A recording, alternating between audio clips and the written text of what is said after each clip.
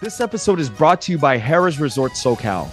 Nestled against a rolling hillside and just down the road from Palomar Mountain, guests at Harrah's Resort SoCal can expect gorgeous views, friendly staff, available night and day to encourage everyone to have a great time. When I was there recently, I had a chance to dine at California's first and the nation's largest Hell's Kitchen. And it's true, the beef Wellington and sticky toffee dessert are great. The restaurant is inspired by the hit TV show and features a menu approved by the Michelin star celebrity chef Gordon Ramsay himself. Hope to see you all at Harrah's Resort SoCal in 2024. In the early days of my podcast journey, I wanted to meet a few tattoo artists, and the opportunity it hasn't come up until now, and I'm meeting some more tattoo artists. And in the space of the Vietnamese, it's important because there's so many different traditions coming out of all of these countries that have a dedicated sort of history with tattooing. But the Vietnamese, first generation in the United States, even arguably in Vietnam in the 70s and 60s, they weren't really happy with their kids who ever got tattoos. It was looked down as a stigma, looked down as something that is bui dai, or something that is gang affiliated. And that potentially was true. That mindset, that paradigm was true. The ways we look at tattooing coming from and coming within the Vietnamese community is changed. And as a result, in the last 2 decades, there have been tattoo artists that are coming up in the Vietnamese community. So I am happy to now introduce one of my first tattoo artist guests. I'll be having more. His name is Andrew Tran, otherwise known as Hori Tran. We get to find out how he had studied under masters. This is interesting to me because Andrew is a Vietnamese artist, but has learned under the Japanese tradition. And if you follow my podcast, I typically get into this idea of process and technical specialization. Andrew explains this idea of tattooing as a way of life, a way of ethics, a way of doing good, of community that we normally don't think of, or we don't normally associate when we think of people who are on the tattoo communities. So I hope you enjoy this podcast with Andrew Tran and I. Welcome to The Vietnamese. I'm your host, Kenneth Nguyen. Being part of a culture of nearly 100 million Vietnamese people in the world today comes with a lot of pain, proud history, and privilege. Join me as I highlight and explore the Vietnamese experience from all over. My name's Andy Tran, aka Hori Tran. I'm a member of Hori and Ichimon. I am an international award-winning tattoo artist, and that's about it. That's all I do. Andy, thank you for coming on today. My pleasure. Thank you for having me. Before we get into the technical side of tattooing and the historical side and all of that, I just had this burning question I had to ask because it's related to the way I've experienced tattooing. But how often do people regret getting tattooed? And I'm not saying regret from you or your work, but just overall, what's the general sort of vibe out there when people, when you talk to people about getting a tattoo and they're regretting it? That is a great question. Not my clients, but statistically, it's 25%. It's 1 out of 4. I know that because I consulted with a laser removal practice. And so they gave me the stats of it, and it's 25% of this newer generation because, they're getting more smaller tattoos more rapidly, more spontaneously, things like that. Well, why do you think people regret it? A lot of the times it's probably impulse decisions, or it's just or they're like with their friends and they were drunk or something, like, hey, this is kind of cool, or let's get this, right? They usually, when you turn 18, you kind of get the tattoo just to get the tattoo, right? That's like the impulse today.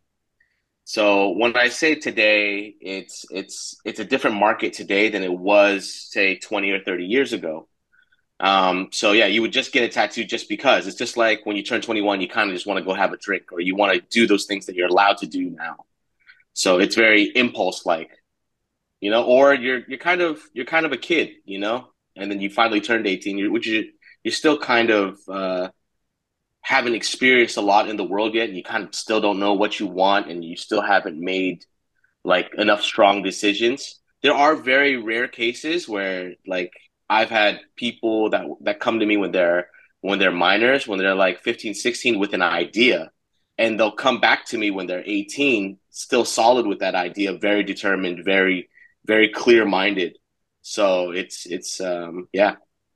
That makes me think about tracking these kinds of individuals, right? If you think about the success in your life, it really depends on this ability to think long term strategically, right? Like I have an idea at 15 and I'm willing to go back to that tattoo artist to develop my idea at 18, 19 when I'm able to do this. And that could probably show up in the way you go about your finances, you go about your education, career path, because it shows like deeply thinking about and the reason I bring all this up is, I want to get into the whole idea of when people come to you with a real plan that Mhm.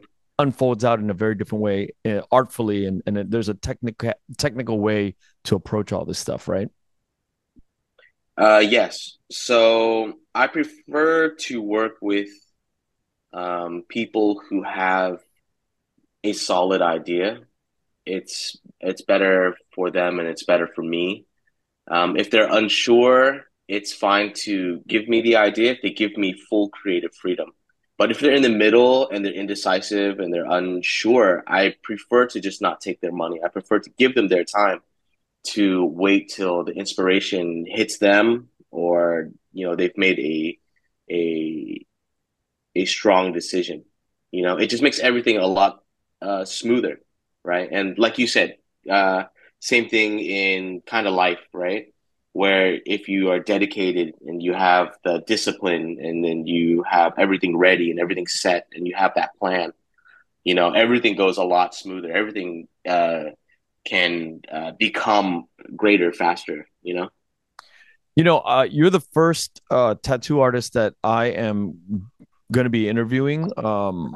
And I have a few, and I've always wanted to interview Vietnamese tattoo artists because when I was growing up, I always saw tattoos on men, older men, like my dad and his friends in that generation. You would see tattoos that were jailhouse tattoos, basically, right? Or they would get them in the Yeah. military out in the field, and there were never real tattoos on older men that were of any artful significance. And that's changed significantly today. Yeah, in the Vietnamese community, right? So growing up down here in Westminster, Little Saigon, I never was into tattoos. I never wanted to get into tattoos. I was fairly anti-tattoo, right? Just like you, the only things I've seen in tattoos were lettering, right? Letters and numbers, right? So I didn't even know you could do pictures in tattoos. And there was just like that big stigma of it was only gang tattoos or it was a way to be identified, right? If you ever got pulled over by the police or if someone was looking for you, they could identify you by the tattoos that you had. So we always try to play like incognito. It wasn't until I moved to the Bay Area that I found it as a art form. And specifically Vietnamese, there's a very small percentage of Vietnamese tattoo artists at that time. You're talking about like, like late 80s, 90s, correct? Yep, that's right. Yeah. Now, where did you in the Bay Area get this spark of inspiration to get into tattooing? In the Bay, I got my first tattoo in like my friend's bathroom by some guy from a guy who just got out of San Quentin, and then he was like tattooing, and then it was like guitar string, Walkman motor, like cigarette ash, super grody, but it was fun. It was a cool experience. I traded him some like throwing knives for the tattoo, and then it kind of like sparked my interest into it. People were like a lot like as a young kid, people were like, "Hey, you should like get into tattoos, right?" Because I drew a lot and stuff like that. I didn't really think anything of it. I was like, nah, I'm not really interested in being an artist. I was more interested in, having a regular job or something like that. And then from there, I got an apprenticeship into like a regular shop, and then from there I went to I came back home to Westminster, and then I reapprenticed again at my tattoo with my current master, Jesse M. Now, this idea of being an artist, every tattoo tech or person who's doing tattooing has got to have some level of drawing ability, right?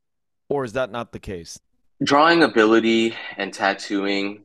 I think of tattooing as more as a culture, a tradition, and a technical skill, right? Drawing in itself is also a technical skill. All these things can be taught, just like anything else, like in a school or a trade school, right? I believe the general thing is a pure, genuine interest in the art form.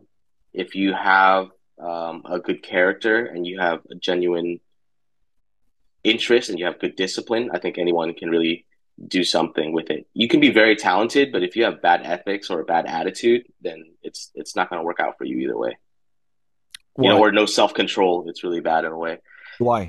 Uh, well, tattooing is kind of today. It's a bit more of like kind of like a lot of rock stardom, you know, and it can really take a hold of you if you don't have a lot of self control, you know, because you people party, you have like easy access to those type of circles. You know what I mean? So it's easy for you to kind of like lose track of the art. You know, some people get busy having fun and they kind of forget like the work ethic. And if you're really talented and you can get really in those circles really fast, but then if you don't continue working on your art form, you don't continue to grow, then you plateau at a very fast point. I don't know if that answered that question. Yeah, it does. And the next thing is, well, how do you know as a tattoo artist that you've plateaued? That's the problem. You probably won't. The the other people will tell you, you know, or if you don't critically take a look at yourself, right? Like seriously take a look at your work and analyze your work and be like, did I improve? Did I get better? Do I feel better? Being an artist is kind of a curse, right? We're Yeah. just kind of reaching for something that's kind of perfect to us, Yeah. or reaching something that, you know, maybe our hand skill cannot reach our creative skill, right? Or our desire, right? It's, you know, many of us are very humble, but we have a lot of us have like a lot of artist pride, you know? I don't care like who they are or what they say, but if you're an artist, you have some kind of pride in your work, right? You put your time, you put your effort, you turned your head to these naysayers like, hey, don't do that. There's no money in this. There's no career. There's no future, right? Like you're crazy, you know? And like, yeah, you know, we're kind of crazy. We're kind of weird. We're kind of oddballs. We're kind of, you know, counterculture. Tattoo artists that I've known, I know a few of them. I have a cousin, first cousin who's been a tattoo artist for many years. And there's this sort of intelligence that is uh, very strong in terms of how they see the world, and they have this very strong point of view, and they're very technically proficient. I haven't met a shallow tattoo artist, and for some reason, I think if you are a shallow tattoo artist, you're probably not going to make it. You probably won't have the clients. And is that because it's almost like you got to be good at the work, the art, and you have to grow, but you're also doing therapy at the same time. You're probably listening to a lot of clients as they're talking to you while you're tattooing. Um, that is a interesting question because there are a lot of tattooers that don't have ethics. So what happened recently is this thing called Tattoo Gate. So Tattoo Gate is people who are kind of taking advantage of new clientele that are coming into tattooing who kind of don't know the pricing and kind of don't know this and kind of don't know that, right? They don't understand the quality and they don't understand the options that they have out there today. Because today is the greatest options a consumer can have in tattooing ever, right? You have the internet, you have Instagram, you have so many ways to reach out to artists, and a lot of these younger artists who kind of like into the game kind of like treat it like a business instead of like that, hey, that therapy, that culture, that doing things for the customer. They take advantage of them. They want to charge them thousands of dollars just to have a consultation for a drawing and not even started the tattoo yet, and then not refund them their money and then give them attitude and pretend to be rock stars. Again, it goes back to like that discipline, right? So there are a lot of people who kind of just treat it as like a shady business, and if they market themselves well, then yeah, they can be very, very, very successful, right? They can be very successful. It can go into more of a popularity thing than anything, right? Especially the world of Photoshop now, right? They can do a tattoo and it can be really, really like not to par, but then can Photoshop it up and fluff it up and then buyer beware, and throw it up on the internet and be like, hey, this is my stuff. But it's like totally just in real life, you see it and you're like, oh shit, like that's not the same thing, you Wow. know? Damn. So there's a lot of things have changed. Technology has changed and opportunities have changed, right? There's a lot of stuff to dig into that, right? Ethics wise. You talk a lot about ethics, and I had the feeling and suspicion that it comes from how you were trained in a specific tradition. Can you tell me about how you got involved in this specific tradition and your title as Hori? Because there's this whole tradition that you come from, and there's a deep legacy of the work that you do. Yes. So from what I know, I am the first Vietnamese Hori. Hori means to carve, and it is a title given to mostly tattooers who've gone through a traditional training. You can only get a Hori title if you learn from a Hori master, right? So there's a lineage thing there. If you do not have a Hori master and you start off yourself, then you're considered a Shodai, a person who creates this family. And if you create this family, then you have to get recognized by another family to give it status, right? To give it power, I guess, right? For people to respect that title. Because if you walk around and you have a Hori name, they'll be like, "Who is your teacher?" And then you'll be like, "Oh, my teacher is Hori Yen, just Yen," right? And then, but if you don't have that, then they're like, well, who taught you? Who's your teacher? Why do you self-proclaim yourself as a Hori? Right. But When you go about the world of, you started in tattooing and you go about this journey, how did you stumble upon this world of Japanese Hori tradition? I was already a professional tattoo artist in the Bay Area. And then I came back down, I had an opportunity to people wanted to sponsor to open my own shop. And then I think around that time, there was kind of like the 2008 financial real estate thing, right? And then a lot of things kind of fell apart. So then I was going to go travel the world with a bud with my old buddy, and then we were just going to tattoo and travel the world. And then it was the days of MySpace, right? So MySpace, I stumbled. They added me in their like my tattoo group, and I took a look and I saw it, and then there was like, oh yeah, Hori and Just Yen, and I saw Tabori, and then I was like, huh, I wonder what this is. And then I saw it, and I was like, wow, like I'm really interested. It really like drew me in, and it says that they were taking apprentices. And then I talked to my buddy, and he explained to me what the Hori title was, right? My friend, and then Matt. And then he was like, "Yeah, man, if you get a Hori title, you're like respected everywhere. You can get a job anywhere. You can work, whatever." And I was like, "Oh yeah, let me go check it out." And then I walked in, and it was a different kind of atmosphere completely than a regular tattoo shop. Because my original training is in Americana, right? It's like a traditional Americana in the Bay Area, and then before that, it was like a street scratcher, like tattooing at tweakers' houses over here. And then I walk into this place where it's like, very heavily Asian influence, very heavily in like respect and tradition, and like, kind of like a dojo. Wow.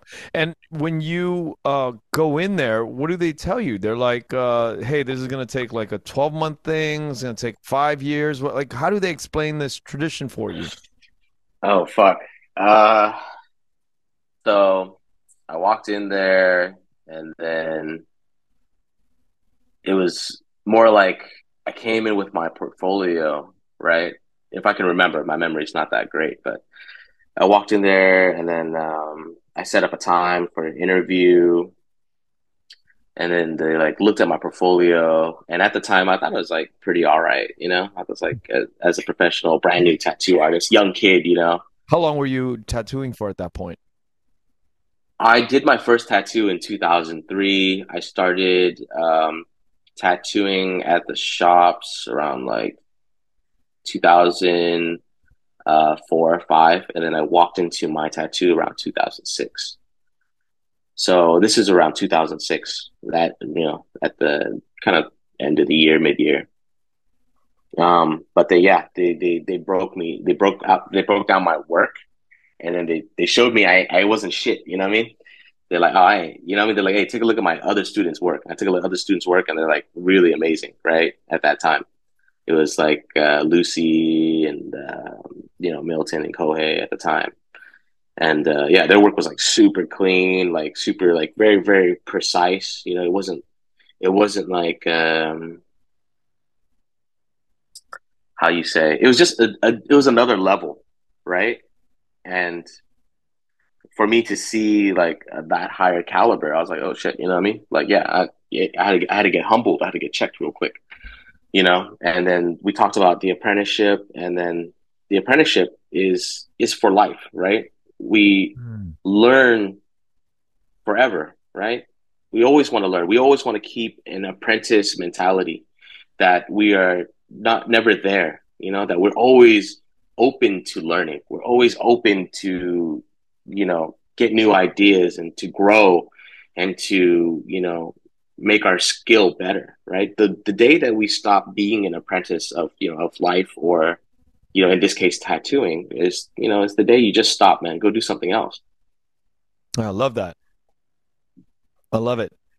And when you're looking at these lines in the beginning, right? You're looking at these other students and you're like, wait, my shit's not shit.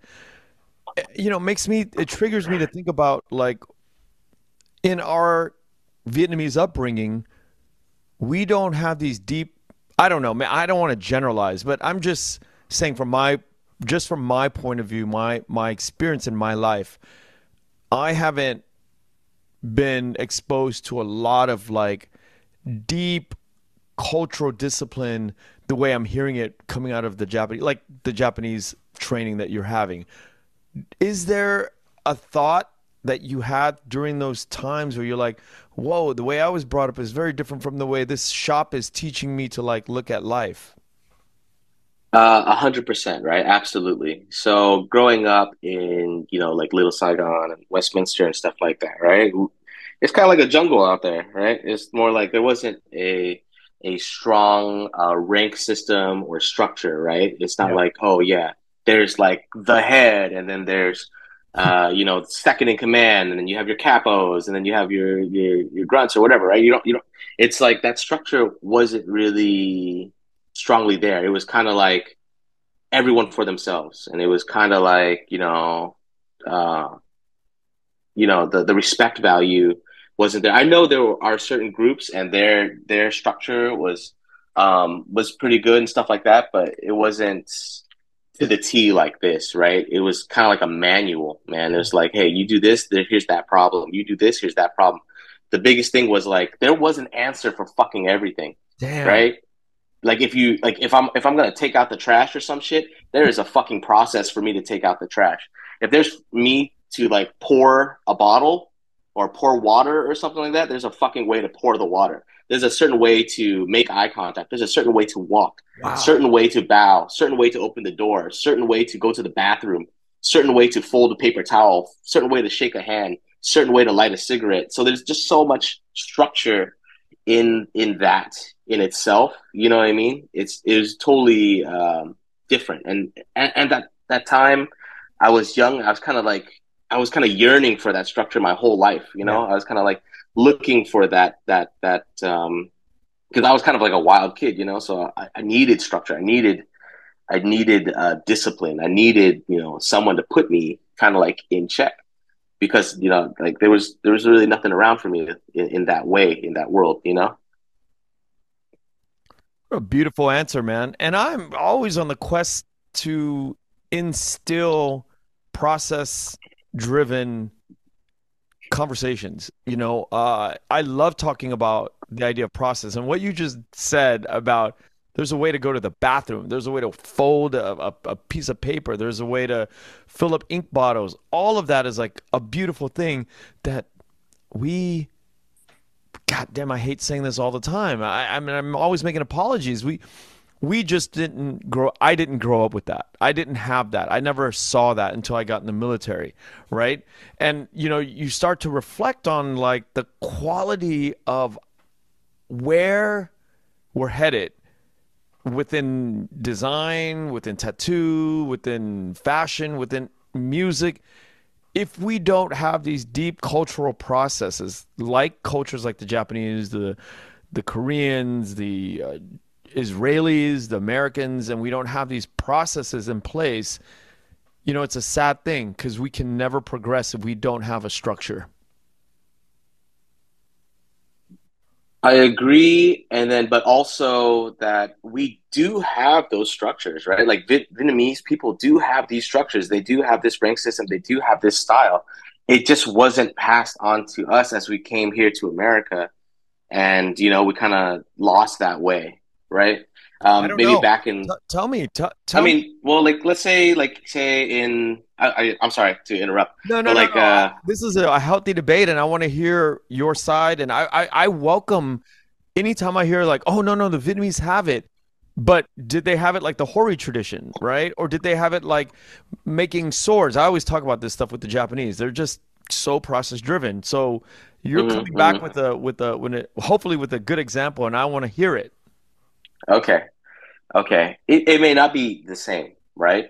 And just to go back a little bit, so like the Hori system, yeah, it's taken from like the Japanese structure and thing. But my tattoo, Hori and Ichimon, we are a multicultural group, right? So we're not all Japanese and things like that. We're a mix of all kinds of races, all kinds of genders, all kinds of everything. We're very open in that way. So we take the best parts of all of our cultures, you know what I'm saying? And we put it together and then we formed our family. So I don't want to just put everything like, hey, like this is like the Japanese way, and this is because then we don't do everything like in the Japanese way as well. But back to that question of Vietnamese, right? I've met plenty of Vietnamese cats who are also have that same level of respect and values, and maybe not to the T of like the structure and everything, but when you meet another cat and then they're like they have that, you know what I mean? They have the respect, the value, like because at the core of it, that's what's important, right? You understand when to pay respect to your elders. You know when to shut the fuck up. You know when to bow. You know when to serve, right? And when to be strong, and when to back up your people, and when to do the right thing, right? And when to sacrifice yourself for like the greater cause and things like that. I think at the core, there are plenty of us, and there's plenty of Vietnamese people who have that respect, value, and know the system, right? Because that system is pretty universal, um, in say it's good in same say like mafia, or say gangs or something like that. Like that's still there, or like a very strict structural in family, right? Like you have to pay respect for the eldest, and then like your parents, and then the eldest siblings, and then like so that rank system is there. We talk about it, but how enforced was it upon us, right? Because in America, it was the land of the free. It was what I mean, it was like opportunists. Everybody's equal, and everybody out there get your shit, right? Don't matter how big you are, you still get got, right? But I think if you're like classically trained, like within like a family system, and that was taught to you, then that's there. I just don't think it was our norm, right? It wasn't our community norm. Yeah, and that's really what I'm talking about. What you're talking about is more like etiquette, tradition, family piety, filial piety. You're talking about how we respect each other and love each other and sort of like the infrastructure of the family and how that operates, right? And I agree with you. In that way, culturally, we do have a very cool hierarchical system that sometimes a little bit toxic from the patriarchy and most of the time, but I Yeah, am yeah. talking about something different. I'm talking about traditions of creating products. Okay, craft sorry, sorry. I got No, no, sidetracked. no, no, no, Uh, because I wasn't clear enough in my question to you. And I'm glad that you brought that up because that is something that I respect very much is this, the way we are in our families and our hierarchical structures. But I'm talking now specifically, I want to drill down because you create a product, which is tattoos, you create art, and mhm, there's a process. And I always want to go back to that in all the people that I talk to in the Vietnamese world, whether you're making movies, you're mhm. writing a book, or you're doing tattoos, right? Doesn't matter to me. The deep tradition, and why does a Vietnamese kid have to go to get a Japanese thing? Because the tradition in the Japanese side is so rich. And then where and when is the Vietnamese traditional tattoo going to come up on the map and figure out a way to go discipline, ethics, all the things that you talk about that you've gotten in your life? And I'm curious about that process for the Vietnamese culture. Got it, got it. So I think the thing is that when you go through Hori training, it changes you, right? It changes you mentally, spiritually. Like, you just become a different person, right? Who I am today is far different than who I was before I became a Hori, right? So what it is that it had nothing to do with tattooing, ironically, right? It was having the mentality before the skill, right? Giving a shit, right? Caring, right? Having respect for what you're doing, right? Having respect for your clientele, right? Like tattooing is not it's not my hobby, right? It's not my job, right? It is my life, right? So we switch that mentality to, this is not just something that I practice. This is something that I live. This is something that who I am, right? So tattoos are for life. So how can I not treat it as lifetime things, right? One dot on your skin is forever. So how can we not treat it with the utmost highest respect, right? So in that mentality, we treat everything in that way, you know, everything very careful, everything double checked, everything, cross reference. And we work together as well, and to have that discipline, right? It really comes down to your teacher, right? You have a loose teacher, then you're going to have a loose training, right? You have a very disciplined teacher, right? There's a saying, they're saying masters are always hard to please, right? And there's a reason for that. So when everything is very difficult, everything else becomes very easy. It's like people who are kind of like proud of getting like good grades or something like that, right? They're like, "Hey, I got good grades. I got good." You're supposed to get good grades, right? It's a different mentality. It's like you go to school, you're supposed to do well, right? Like, oh, I go to work and I did a good job. You're supposed to do a good job. What if I went to work today and I just fucked up your tattoo and I just fuck off all day? Like, I'm supposed to do a good job. That's what you came here for. You gave me your monies and all this and stuff, or you trust me with your skin. Let's just cut money, all of that. You come with me to do this thing for you, right? I'm supposed to do my best for you. That's the bottom line. That's not the top line. That's the bottom line. You know what I mean? Yeah, but that's the thing what I'm talking about. You have got it. You've got that. You've adopted that. You have Yeah. picked it up in the tradition that you have practiced in. But what I'm saying is that we need more of that in the Vietnamese culture. When we're making ceramics, when we're doing music, when we're doing whatever, Mm-hmm. we got to get to that level where the standard is you got to fucking kill it. You got to kick ass and you got to give it. And it's just not. I dig for this all the time in our Yeah. older generations. Why is it not there? Why Give don't it time. We Yeah? have to give it time. We have to give it time. So let's say if I start teaching and I pass down this knowledge that I have onto somebody else, right? Regardless of race or anything like that. If I have Vietnamese students, or I can, um, influence those people, be like, yeah, well, I want to be like that, right? And you're looking at like restaurants right now, or like, or any other industry right now, like Vietnamese people are bringing the bar up from what it used to be, The right? young folks are definitely Yeah. they're scaling it like So, concepts, the restaurant mhm. group in Orange County, definitely doing the discipline, definitely doing the work.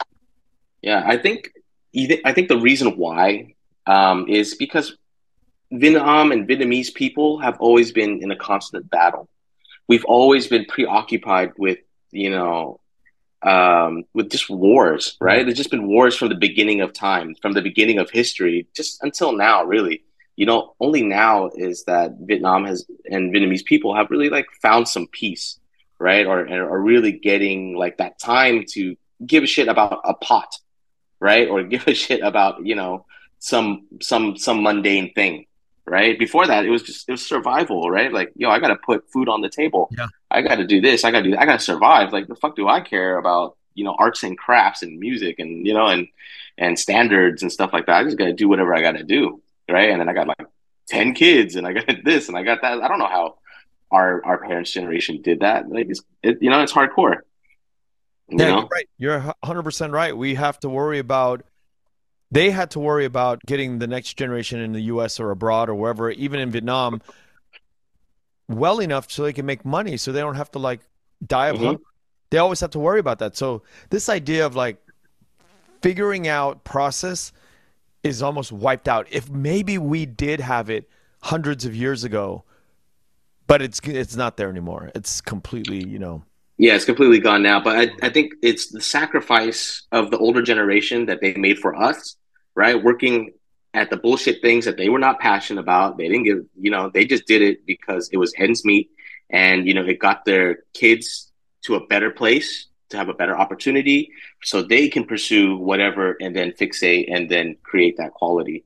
So I think maybe it's just the baseline of us setting things up for generational success. Yeah, and I always go back to this idea of like ownable exports coming out of Vietnam, whether it's coming out of Vietnamese culture in America or Vietnamese culture in Vietnam or Germany, it doesn't matter. If we could really focus on the quality of things and the process of the quality, then there is a shot of sending out ownable exports because we have a lot of young people in Vietnam. We have a lot of young people around the Mm-hmm. world, Mm-hmm. and we just have to really correct this way of pushing our ownable exports into the world. And we need to really focus and drive this idea of process the way the Hori tradition is doing for you. Yeah, I completely agree with you, and I think they're doing that, right? And I think we're in that trajectory, Yeah. right? We're definitely in that trajectory. Vietnam is filled with a younger generation, right? There's more young people than old people, so they have the bright ideas. They're willing to try all these new things, right? They're willing to spend that money to pimp out their coffee shop, right, and make it more modern and have that service. And they've traveled to Japan and Korea and Singapore and the U.S. and around the world, and they've gotten that worldly experience, and they brought that stuff back, right? And all, and yeah, I think it's going in that way, and I totally feel you too, because like I remember just like, oh, Vietnamese people just like franchise this thing, they're gonna fuck it up. Watch, and it happens all the time, right? Because it's just they don't crack the whip, right? They're just like, oh, you're supposed to do this shit, you're supposed to do that, right?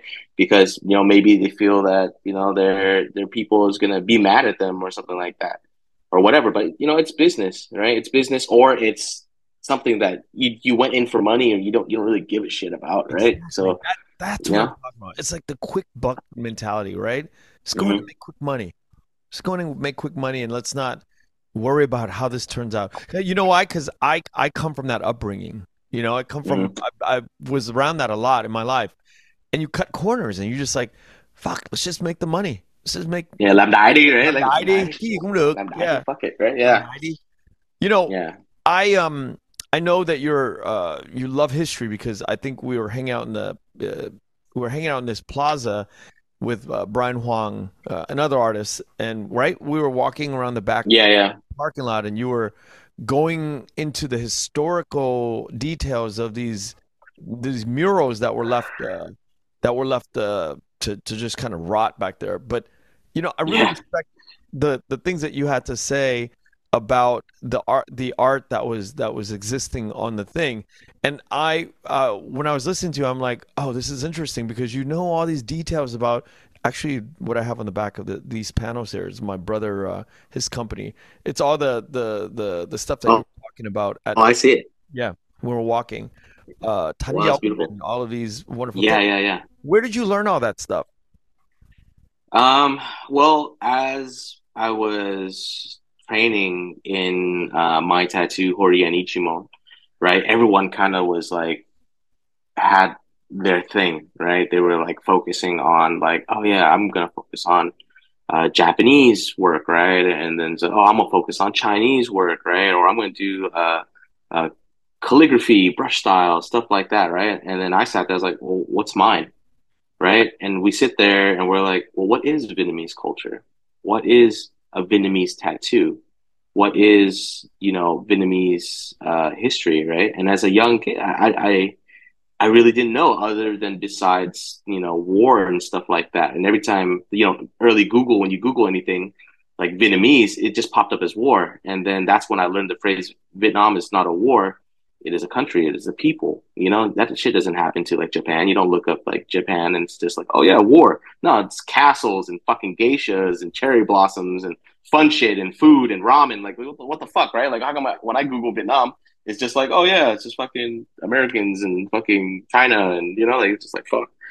So there wasn't a lot of information out there. I met a guy by the name of Jack Mosher. He's a big inspiration as well, and then he's a friend of my master, Jess Yen. And then he was guest spotting with us, and then he had a bountiful information about Japanese culture, Japanese stories, He's a white right? guy. And then he's a white guy. Yeah, he's a white guy from Kalamazoo, right? And then, but he wears Japanese clothing. He folds it the right way. He carries a katana, so he knows how to sit down on the floor. He's super fanatic like that, right? And then I was like, holy shit, right? And then I was like, do you read and write Japanese? And he's like, no, not a lick. And I was like, what the fuck, man? And then that really inspired me. I was like, bro, because my Vietnamese isn't that great. It is my first language, but my reading and writing, it just kind of just fell off. And even speaking kind of fell off now, right? Because I moved to the Bay and back, and I just don't use it as much as I used to anymore. But yeah, that really inspired me to be like, you know what? If this guy can do it, fucking, I can do it, right? And then I'm tired of seeing like, I was tired of seeing Vietnamese cats and they want to get a tattoo, but they just get everything else, right? They get Japanese tattoos, they get Chinese tattoos, they get Mexican tattoos, they get like I'm not trying to be like all kinds of race, but they get everything but Vietnamese tattoos because the general public doesn't know what that is. We don't know what that is, right? Not only do we not And I didn't know what that was. Yeah. Not only do we not know what that is, but I'm sure the artists who are tattooing, there's not a lot of you guys that are doing that particular thing. No, absolutely not. But I started that research damn near 20 years ago, and there's no demand for it, right? So I had to give it up. So I tried and I learned, I read the books and stuff like that, and but then I try to push it into like the Vietnamese general Yeah. public, and they don't know what it was, and they don't understand it. It looks kind of weird to them, right? They're like, I don't get it, right? It looks like like because I specifically do like pre-China occupation, like some culture stuff like that, right? So they're like, I don't get it, I don't understand, and then but the only thing that really stuck was Vietnamese calligraphy, Vietnamese brush style, right? As you saw at the signing that day. So that was the only thing that kind of stuck that I kind of kept doing that really sold to the market on a global scale. Everywhere around the world, people loved Vietnamese brush style, right? Their name in Spanish, in French, in German, or whatever, right? In English, right? Like Samantha, can you do my wife's name Samantha, but Vietnamese brush style? So that kind of stuck because that was easy to understand, right? So that's why I think it's good. We have to push the narrative. We have to push the story. Once you understand the story, and then you're like, oh wow, that's kind of cool. And then you can push the tattoo. This is specifically for tattooing, but I think that's for anything else. Jack Mosher also said that too. It's like first you have to educate. You have to educate your clients, and then they can appreciate and then like it. You know? Because other than that, everyone's just getting dragons, kois, hanyas, whatever, right? Until you really know the story, until it really hits like general public. And they're like, oh yeah, there's other things, right? So yeah, you don't have to get tattoos of tofa or whatever. At the end of the day, it's all about the story. At Yeah. the end of the day, in order to sell anything, in order to be proud of anything, it's all about the fucking story. And Hmm. in your work, having to persuade Vietnamese men and women to get fucking symbols and art pieces of their own culture is something of a fucking uphill battle because they just want to get the Japanese stuff because that looks cool. Yeah, I mean, at that time, right? At that time, now today, right? The internet has caught up, right? So the internet has caught up, and then there's far more access to that information now. Now that there's far more access to that information, people now understand, and now people are kind of looking for people like me, right? So now I'm put into this position where I'm kind of blessed, right? Where people are kind of coming to me just for that. They're like, "Hey, man, I know you're the Vietnamese tat guy, right? Like you're the one with the history, you're the guy with the knowledge, and that's what you're paying for. You're not paying for my skill, you're paying for what I know, right? My education, right? Like, yeah, I can find out, and create the same thing with the Japanese flow, with the skill of realism or whatever, that my masters have taught me, and then I can bring that into Vietnamese stories and Vietnamese art, and or even like sneak some Vietnamese stuff in with the Japanese stuff, or sneak it in with the other stuff that can get in, so I can pay an homage to what I'm trying to do. What would it take to have a Vietnamese master tradition, like the Hori tradition, but for the Vietnamese culture? It's already happening, right? So my master Hori and Jess Yen, right?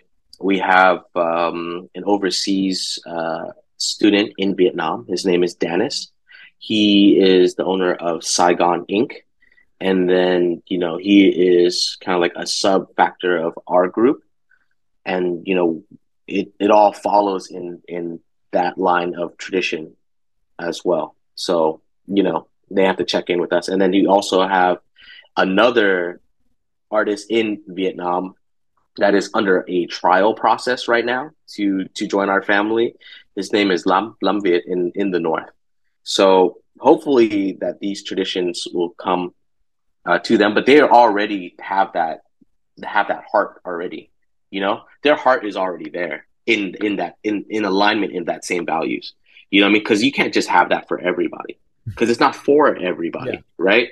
It's like not everyone's willing to like dedicate themselves and their lives to this thing, right? Tattooing now, I feel like it's kind of trendy, it's kind of fad, it's kind of cool or whatever, right?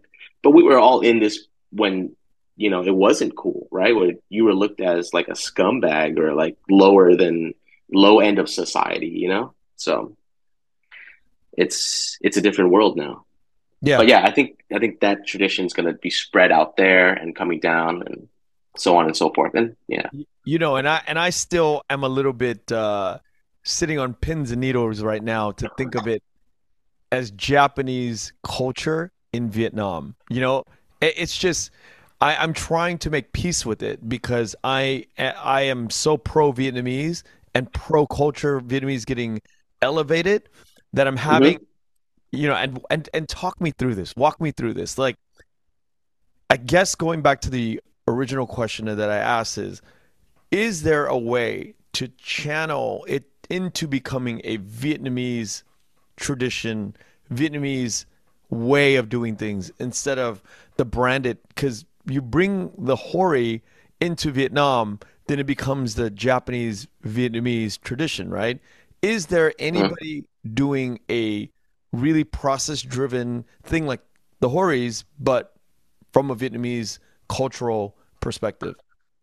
I believe there are some groups in Vietnam that are building their own family style system, but that's in their own way. Like I said, if you don't learn it from a Hori, then you can't have the Hori title, right? Or you shouldn't, right? But they are basically essentially creating their own family style system and their own shodai, right? But it's just going to be like, oh, like Andy's family or something like that, right?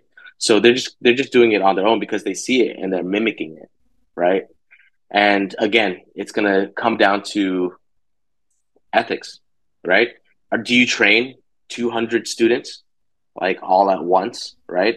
Are you like that of a Yeah. master, right? Or are you doing it because you want the power, or is it that because you want the money, or is it that because you're too lazy to clean up after yourself, or whatever it is? Because that I believe that is a thing that tattooing has always really hated. Like the tattoo community has always hated the older heads, right? And as the newer generation comes in, they don't give a flying fuck, right? Like I'm just gonna do a web seminar, or I'm gonna teach as many people as possible without teaching them the core values of tattooing or the core values of the industry, right? Just the simple matter of respect is already like not there, right? They're just teaching it just like, oh, just because it's fucking Fantastic Sam's now, I'm just gonna teach people how to cut hair. It's gonna so I fear that tattooing is gonna just fall into that realm of, there's gonna be so many that it's gonna lose its kind of its exclusivity and its beauty, right? Yeah, I mean, like everyone join in, but the right people to join in, the right people who give a shit, right? And not shallow tattooers like you said, or people who just kind of want to do it for the weekend. Yeah, but it's kind of like, making alcohol, right? Like anybody can make alcohol. Anybody can Yeah, make it's true. It's beer. true. Anybody. And it's not that hard. It's really not hard to make beer. Hmm. Anybody can make wine. Anybody can press and distill whiskey. But Hmm. why are certain whiskeys consistent and they're clean and they make you feel a certain way when they hit your palate? And it's the same thing. I think people who enjoy those kinds of things, who have the palate to understand a good whiskey, or people who put deliberate images of what they really want and they take years to think about, they go to a guy like you because there's an alignment there of sort of like, I want to plan, I want to think, I want to like go deep, and I got to find the guy who can actually execute that.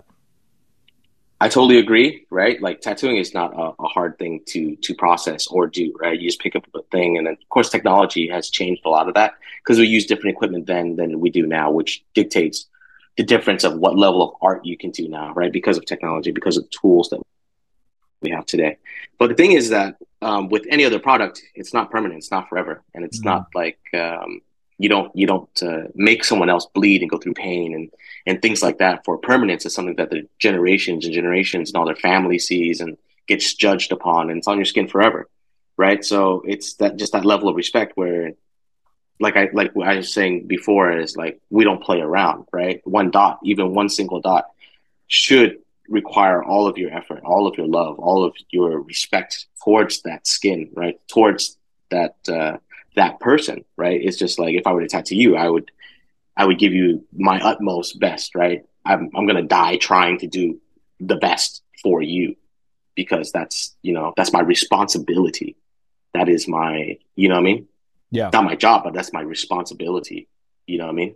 That's my respect. Now, do you look back on all the work you did before you got really good and you go, damn, do you feel bad for all the people who got your tattoo in the early years? I still feel I fucked up today. You know what I mean? Oh, I really don't think I'm good. You know what I mean? wow. I never think I'm good. I maybe feel happy for like 5-10 minutes. You know what I'm saying? So I love all my clients, and I love and all the work that I've done is the best I can do. Right? I can honestly die with no regret because it is my absolute best that I could give to you, right? Whether I think it's good or not, that's my own problem, right? That's my own, mental problem, right? Like never happy, never I fucking, love it's that never answer. good enough, right? Yeah, I love that answer, man. So yeah, it's never perfect. It's never like again, we're artists are delusional, right? Like I'm just being honest. Like it's just a delusion, right? It's never perfect. It's never, there's always something I can look back and be like, fuck, I wish I could just change that thing, right? That 1% thing, and that's an obsession, right? And yeah, and I'm sorry for all the cats before my shit, and if you feel like I fucked up your tattoo, my bad. But that's the best I can do, you know, at that time.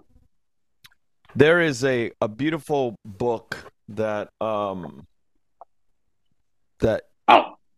I've been given by you. It's beautiful. This is such a beautiful book.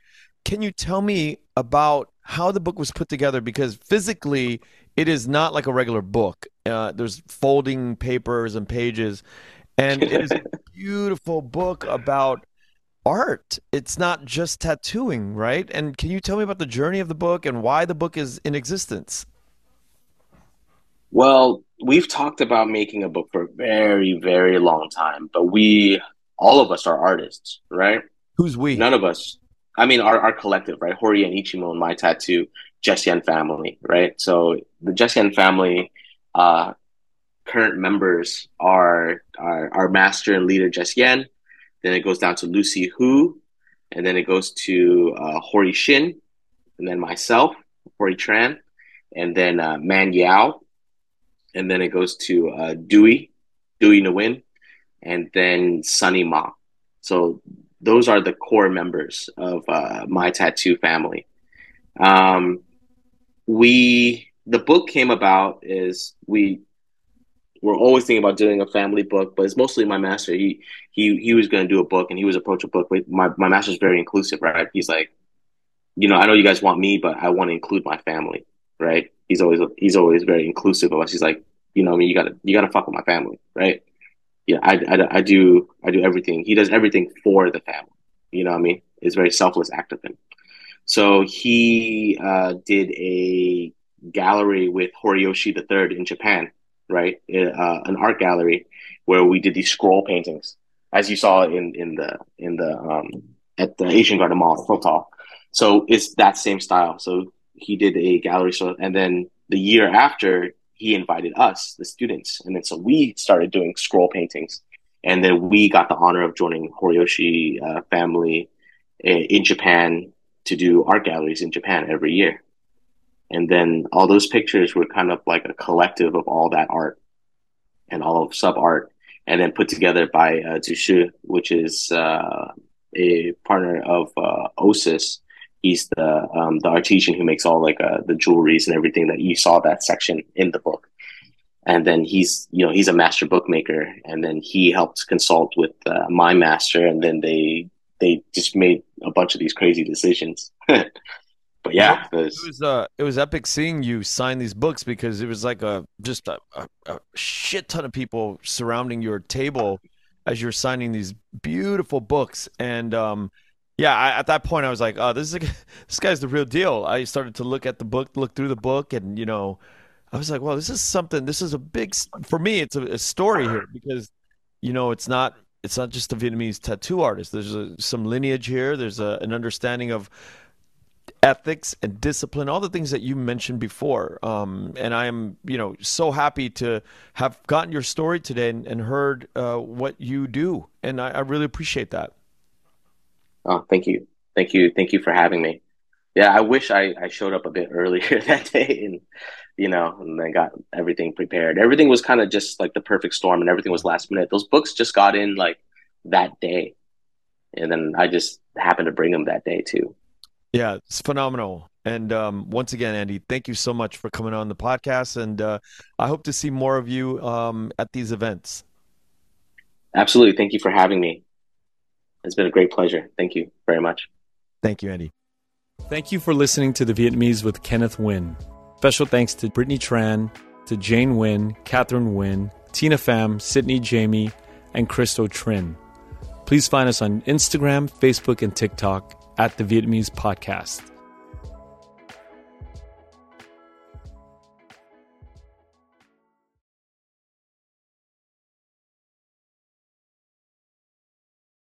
BetMGM has an unreal deal for sports fans in Virginia. Turn $5 into $150 instantly when you place your first wager at BetMGM. Simply download the BetMGM app and sign up using code Champion150. Then, place a $5 wager on any sport. You'll receive $150 in bonus bets, regardless of your wager's outcome. And if you think the fun stops there, the king of sportsbooks has plenty of surprises in store. Check out daily promotions, same-game parlays, live bets, and so much more. Download the app in Virginia today and get $150 in bonus bets instantly from your first wager. Only at BetMGM. BetMGM and GameSense remind you to play responsibly. See BetMGM.com for terms. 21 plus only. Virginia only. New customer offer. Subject to eligibility requirements. Rewards are non-withdrawable bonus bets that expire in 7 days. Please gamble responsibly. Gambling problem? Call 1-800-GAMBLER. Promotional offer not available in Washington, D.C. This is your invitation to the intersection of versatility and design. The kind of experience you can only find in a Lexus SUV. A feeling this empowering is invite only. Fortunately, you're invited. Experience the versatility of the complete line of Lexus SUVs and some of the best offers of the year on select models at the Invitation to Lexus sales event, now through April 1st. Experience amazing at your Lexus dealer.